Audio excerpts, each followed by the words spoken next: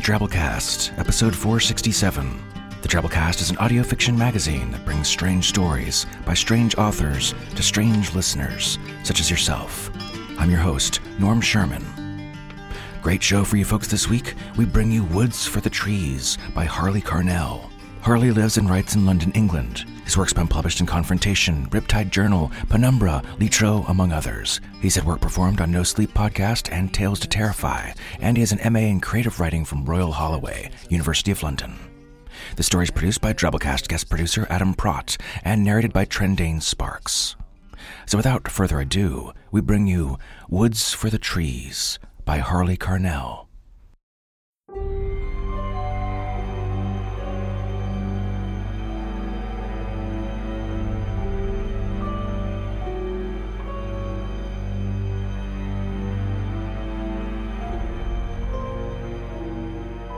Woods for the Trees by Harley Carnell.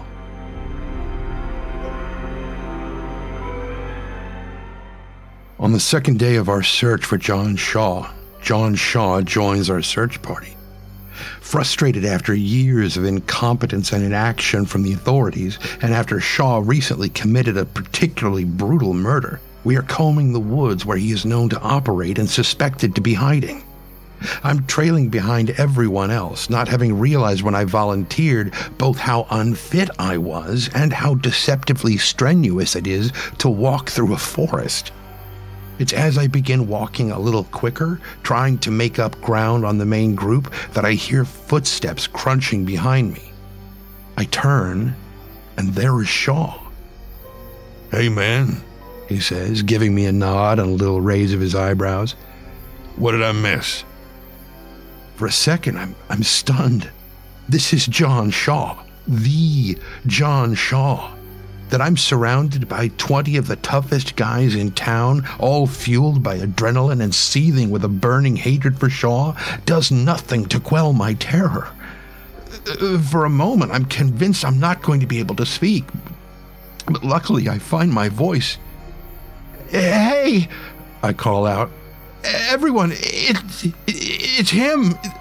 It's John Shaw." Footsteps and conversation stop dead, and everyone turns around. "What is it, Mike?" Paul, the impromptu leader of our group, shouts back. "It's him," I repeat.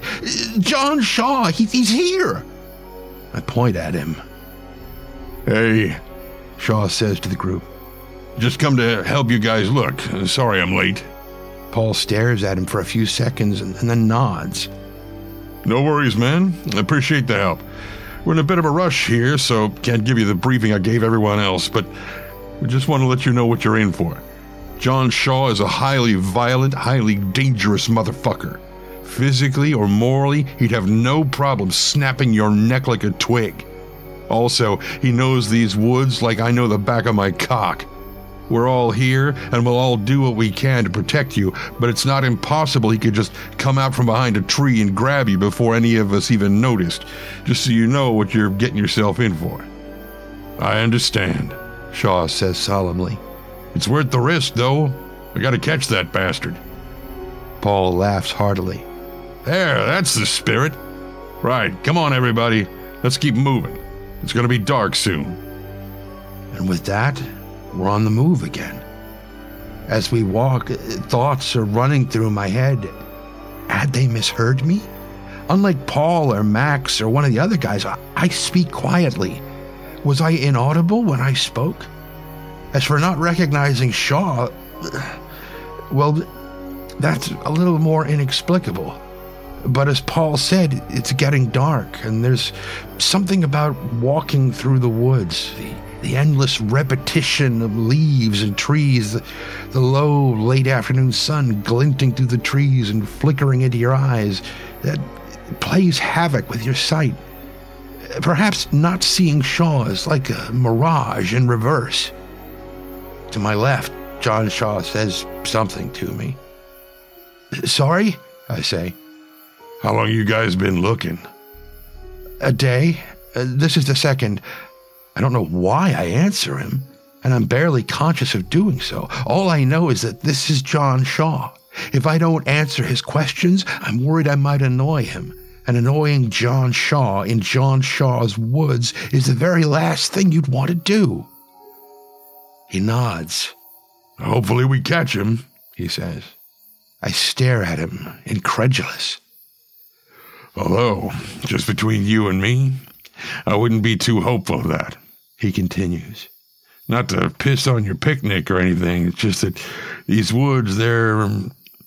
He shrugs. Well, they're big. Can't put it no simpler than that. You forget that sometimes. This whole country is smaller than these woods. I'm not saying geography is my strong point or nothing, but I reckon you could fit the whole UK into these woods, no problem. But hey, I guess if all of us are looking, we've got as good a chance of any of catching him. Oh, shit.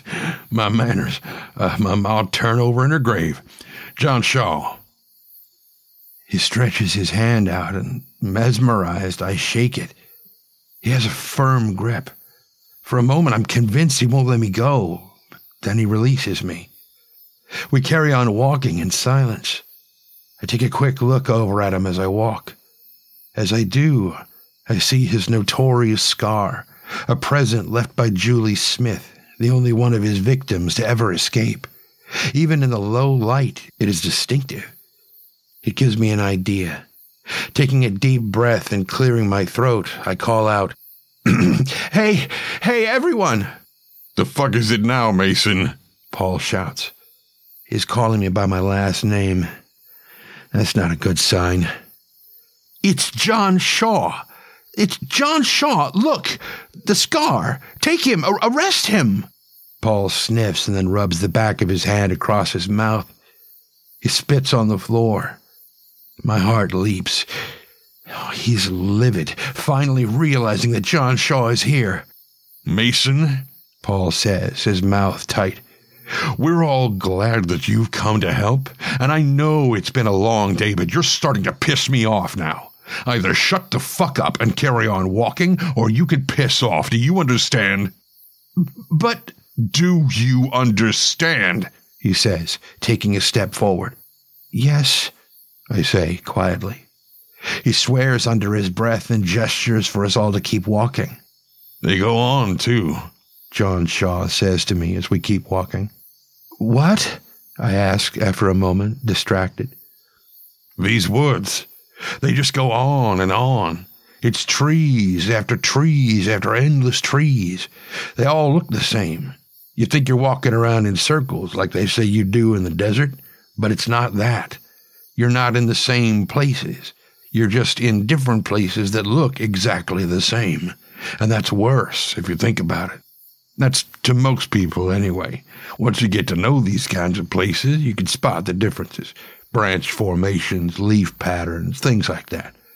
But to a normal person, you'd have no idea where you are or what you were doing. It's a magical place, almost.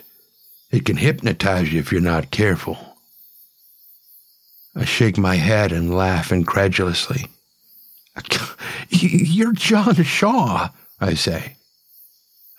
Awful, he says, bowing his head penitently. An awful, evil man. He pauses. You know what I think? You'd have to be a real sick bastard to do things like that. I don't know, maybe there's something about a fucked up childhood or something wrong with your brain or whatever. I don't know. And don't get me wrong. I'm not saying that I don't sympathize and all that. Once you start killing people and doing all sorts of sick things, my sympathy's gone. All I'm thinking at that point is that I want that guy either behind bars or dead. There's a silky, sonorous quality to Shaw's voice. Hypnotic. Just like he described the forest. But you're him. You're the one who did all those things. You just wonder sometimes, Shaw says. What goes through people's heads? You think, how could someone do that? Take good, innocent people and butcher them. Kill them in such despicable ways. It's all about human capability, though, isn't it? What humans are capable of.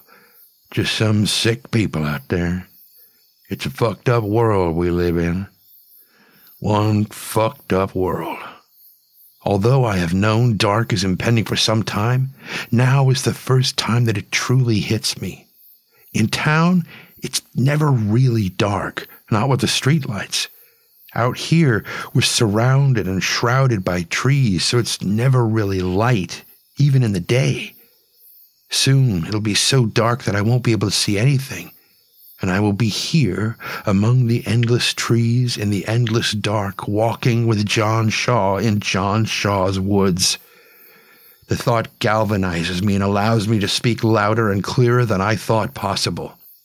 "What the fuck are you all doing?" I shout so loud that a couple of the guys jump. "This is John Shaw. This guy here, next to me. Look at his scar. We've been out looking for him for 2 days. He's here right now. You have to—" "That's enough," Paul says firmly. He walks right up to me.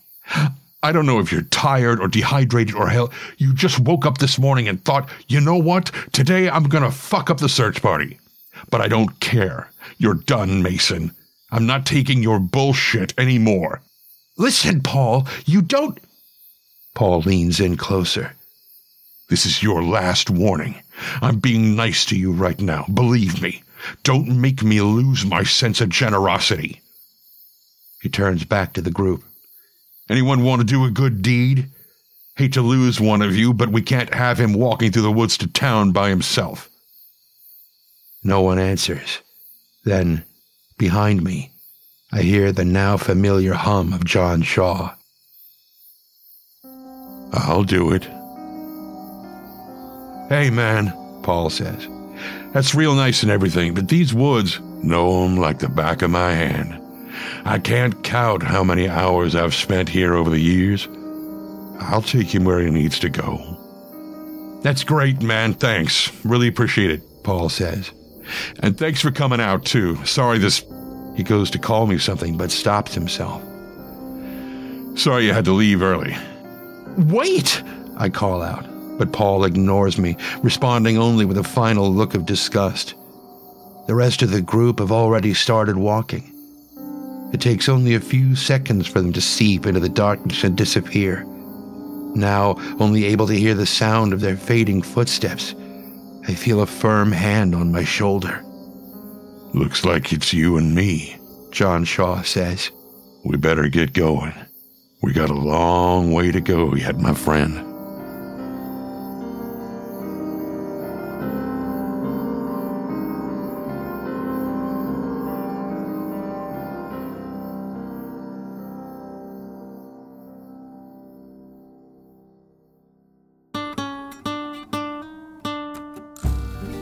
Creepy.